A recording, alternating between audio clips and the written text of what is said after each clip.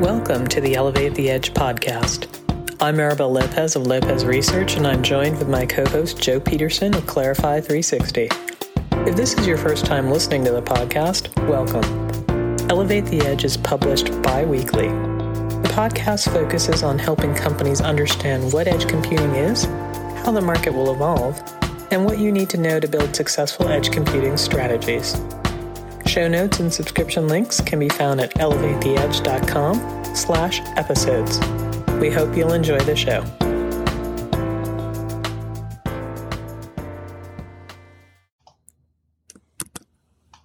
Hello and welcome back to the Elevate the Edge podcast. I'm Maribel Lopez. Hello, everyone. And I am joined here today with my co-host, Joe Peterson. Hey, Joe.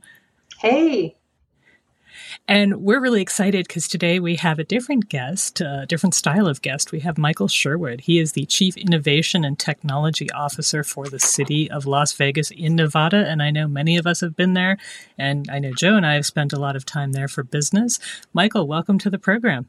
Thank you so much. And we hope you come back and keep coming back. We love you. I love everybody to come to Las Vegas.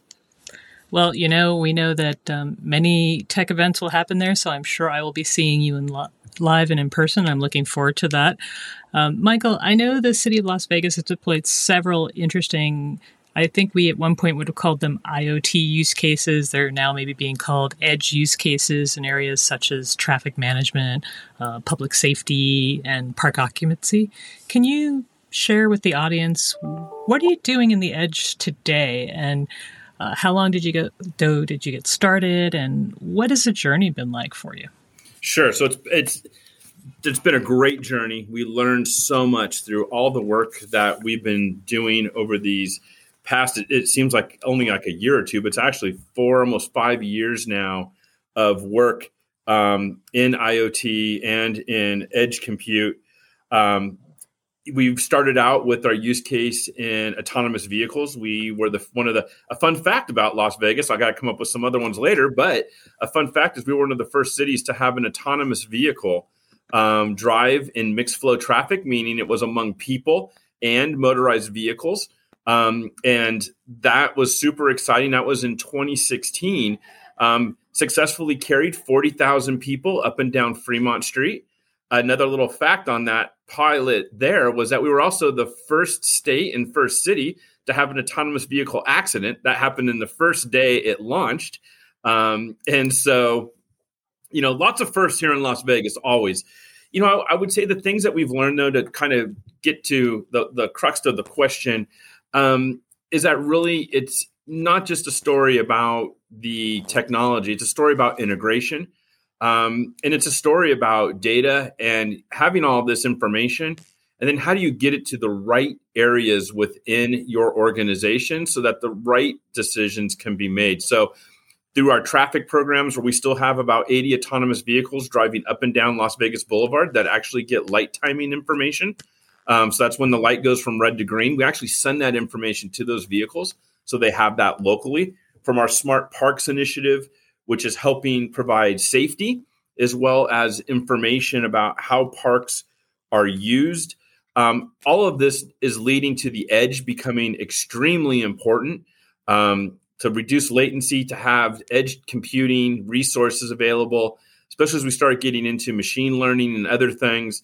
The edge is becoming extremely valuable as far as from a compute perspective and a technology perspective. Especially as we get ready to launch some drones downtown that will be flying and needing some near real-time information. The edge, becomes quite beneficial. So we're going to start off with a couple different pilots we're looking at doing. Pilot one is some food delivery downtown. And so we'll see how that works. We're also getting ready. Dish Networks is going to launch their cellular network across the U.S. They're starting here in Las Vegas. And so we're going to deliver some phones to people as we power up the network. So a couple of ideas there. On the business side, we're looking at using them for providing possibly an AED, which is an automated defibrillator. So if you need assistance at a park, before the paramedics or anybody else could get there, we would be able to provide an AED to the individual or to people around that individual so they could render aid. So there's a lot of different types of use cases, but those are just a few of the drone ones that we're looking at doing. And again, edge technology, edge compute, those technologies along with cloud-based technologies really make these complete solutions. Wow, that is so interesting about the AED device, Michael, and the fact that you can really save people's lives, make a difference just based upon that timing. Some of the other, business outcomes that you're seeing must be significant as well, such as, savings for the city, maybe fewer accidents by using the autonomous vehicles that gather that light timing info. What are some of the other things that have popped up on the radar as positive outcomes? Sure. Our Smart Parks initiative, which we mentioned a little bit earlier, where we're using optical sensors in our parks, that allows our public safety personnel and parks maintenance and management personnel to monitor these assets remotely. That really cuts down the need to drive. So we're cutting emissions. So if you want to look at the green effect, we're helping keep the environment a little cleaner by reducing extra traffic on the roads. That's also helping our residents, less cars on the road, easier to get back and forth between locations. Also providing a level of safety that our officers can remotely monitor and manage those assets. We also did something in the very beginning of our smart cities journey and effort was around wrong way driving. There's several one-way streets downtown. And look, Las Vegas is a place where people from all over the U.S. drive into. They're not familiar with our roads. And so the hard part was really understanding, well, how many people drive the wrong way? The only time we really found out it was an issue if there was an accident. So, were there things we could do or data we could collect? So over the course of 6 months, we had a smart system put in where we actually looked at how many cars were going the wrong way.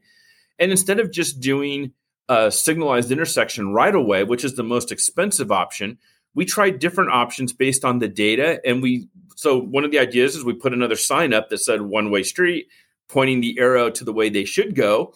And we did see small reduction of cars going the wrong way. Then we tried additional, maybe we painted the markings on the street.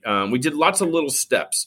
At the end of the day, we finally ended up going with the signalized intersection, which reduced on that segment of road, reduced the number of wrong way drivers by over 50%. And so but it was all built on data, based on facts. It wasn't based on like a lot of things are decided on. Somebody says, well, one accident, we better put a light there with no additional data.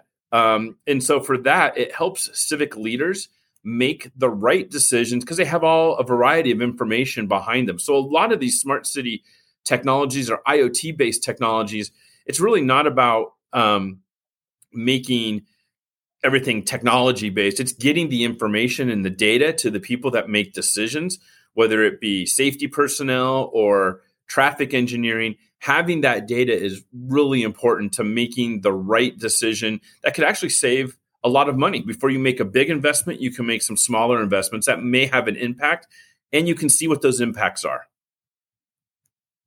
That's really cool. Thank you for sharing that. Mike, I love that you picked up on a key challenge that a lot of organizations have, and that's making sure that you are not jumping to a conclusion and assuming that certain things would be the right solution to the problem. It does make sense to investigate some of these things more, and sometimes the simpler solution does in fact win. But now that you've deployed several use cases, what lessons have you learned? That is such a great question because there are many. Probably do a show on lessons learned in Las Vegas. Look, in many ways, yes, we could cover many topics in that area. But we're here to focus on technology, Maribel. We're not going into the other areas of Las Vegas. No, I mean, look, the number one lesson is get out there and try. I wish more businesses and take a little risk, but let it be calculated. Find a great partner to work with. We work with a lot of great partners in our journey. A lot of times I just want to, don't go look for a solution before you know what the challenge or the problem is. Find the problem and then look at how you can use technology to solve that. And be inclusive, and diverse in your teams, bringing all ideas forward. Sometimes technology is not the answer. Of course, for me, I like to think it is 9 out of 10 times that technology is helpful. But outside of getting out there and doing a pilot, outside bringing in a diverse team, really work on establishing great partnerships, industry partners, meet with them, talk to them, work in a team mode. We hear so much public-private partnerships. Really embrace those. They do work. And if you're in the private sector, reach out to the public sector as well. Share ideas, bring people together. The other issue, we'll get a little technical now. When you start interweaving so many different technologies together, you run into challenges. So we've had some interoperability challenges. One of the things that most people don't think of is that it's interesting, and we found this out, is that you would think an air quality sensor would provide a date and time stamp and the air, the temperature, just simple temperature. You would think that all the companies, you buy 4 or 5 sensors, they would all provide data in the same format. Well, you know what? I was wrong.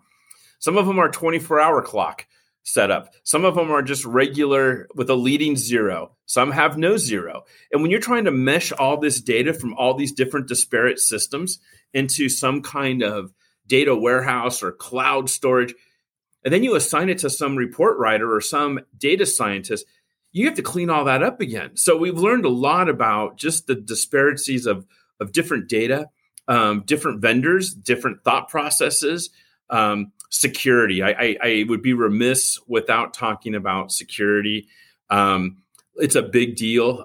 We're adding sensors all the time. And so, I don't want to date myself too much, but not too long ago, most IT networks were closed. You didn't have a lot of outside connectivity. And now with, of course, the internet, but now you're putting out tons of sensors where in just a few years ago, it was a PC. You put your antivirus software on there and you had a firewall and you were pretty well protected. Now you have to think about all these other remote devices and how they interact. So again, think of security not at the end of the project. Think about it in the beginning of the project. Much more beneficial in the long run.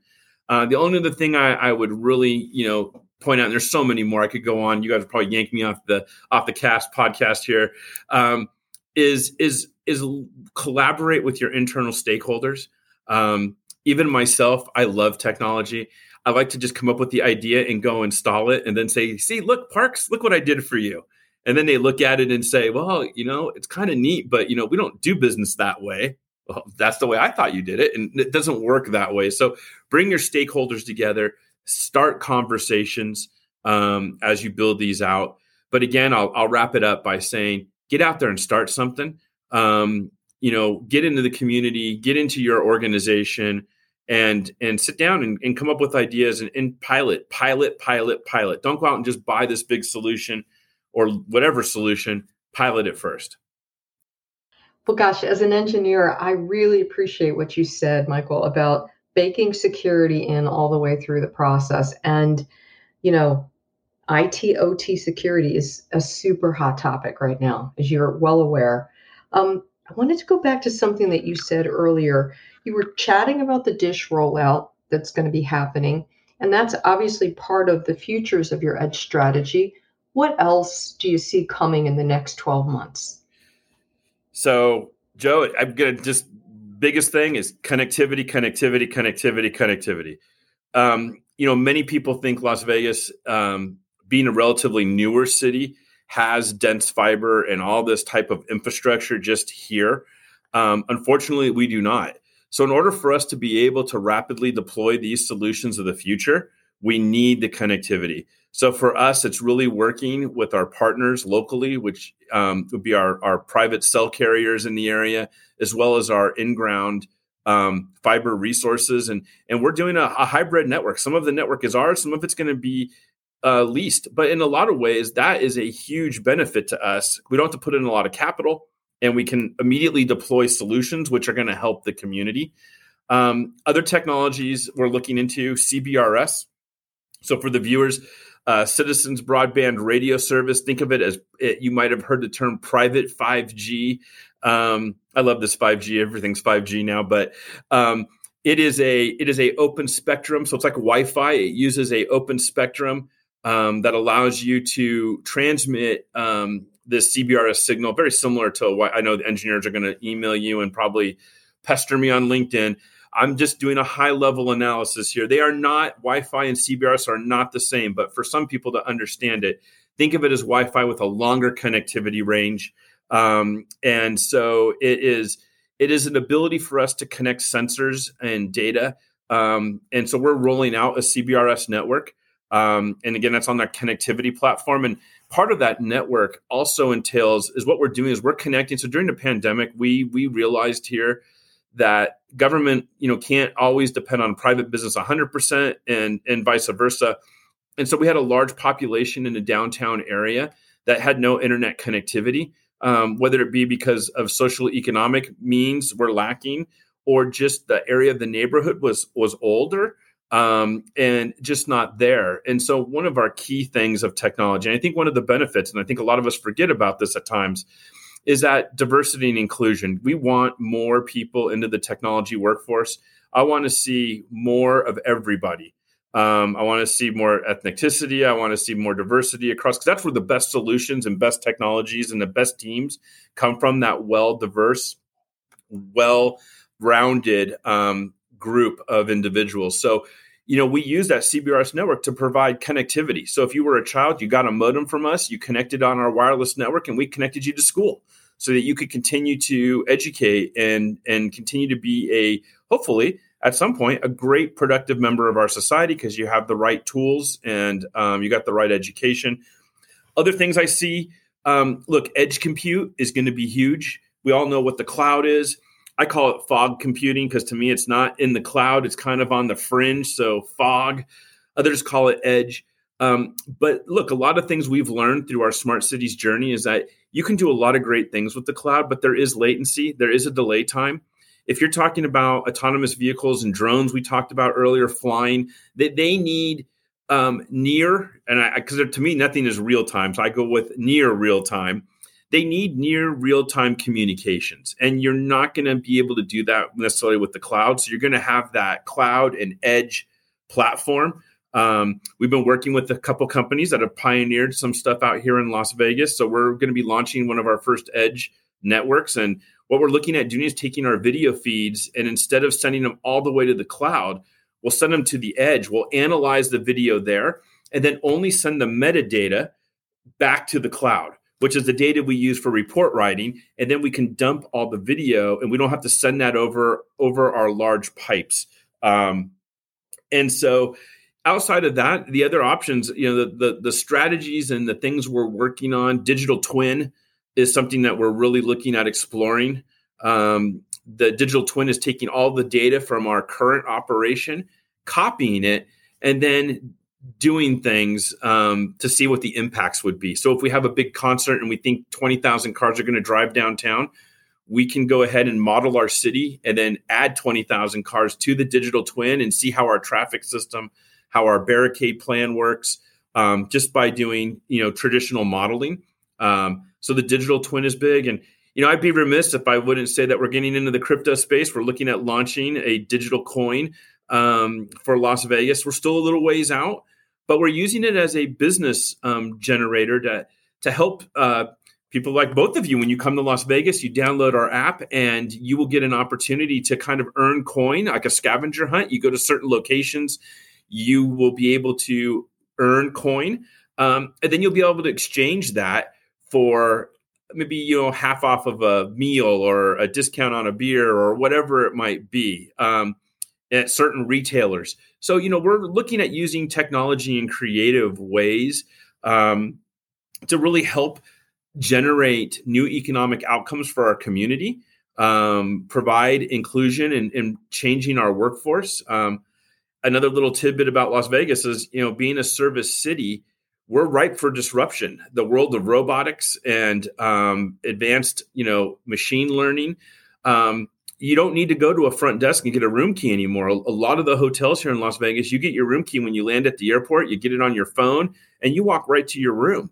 So what are we going to do with all the great talent we have here? How do we keep that talent here? We got to find new jobs and new avenues. So we're launching a maker center. So we're going to have a 3D printing and experience for free for anybody in the community. Come on in, learn how to prototype your own type of device or prototype whatever you want.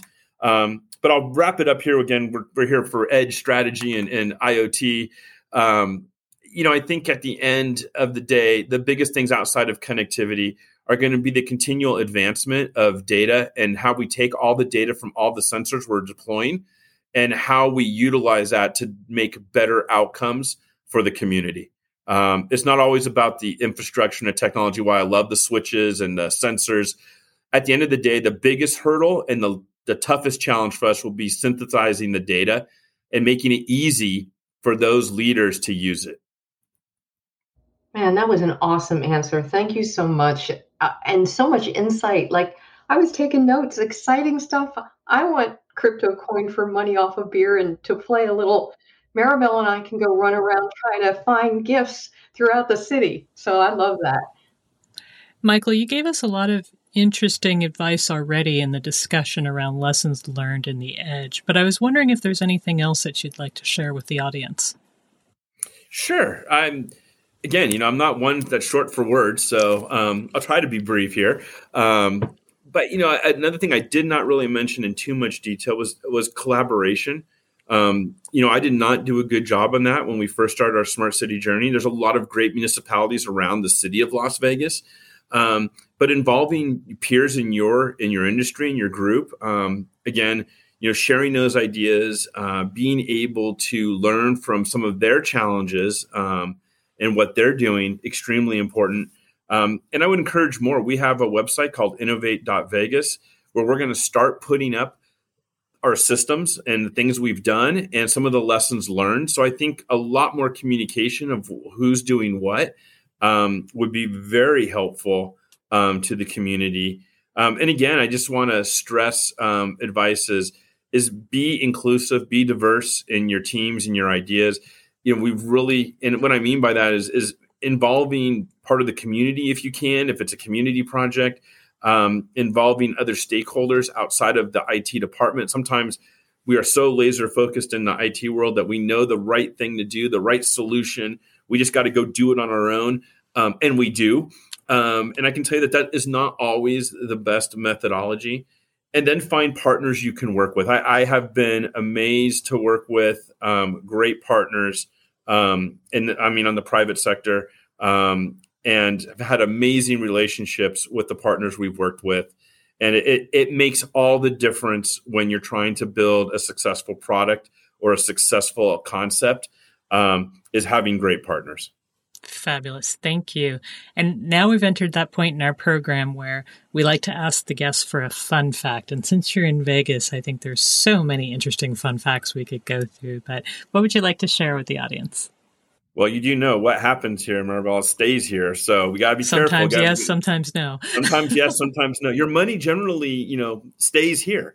But, this is interesting. So a lot of people don't know that we're pretty much the wedding capital of the United States.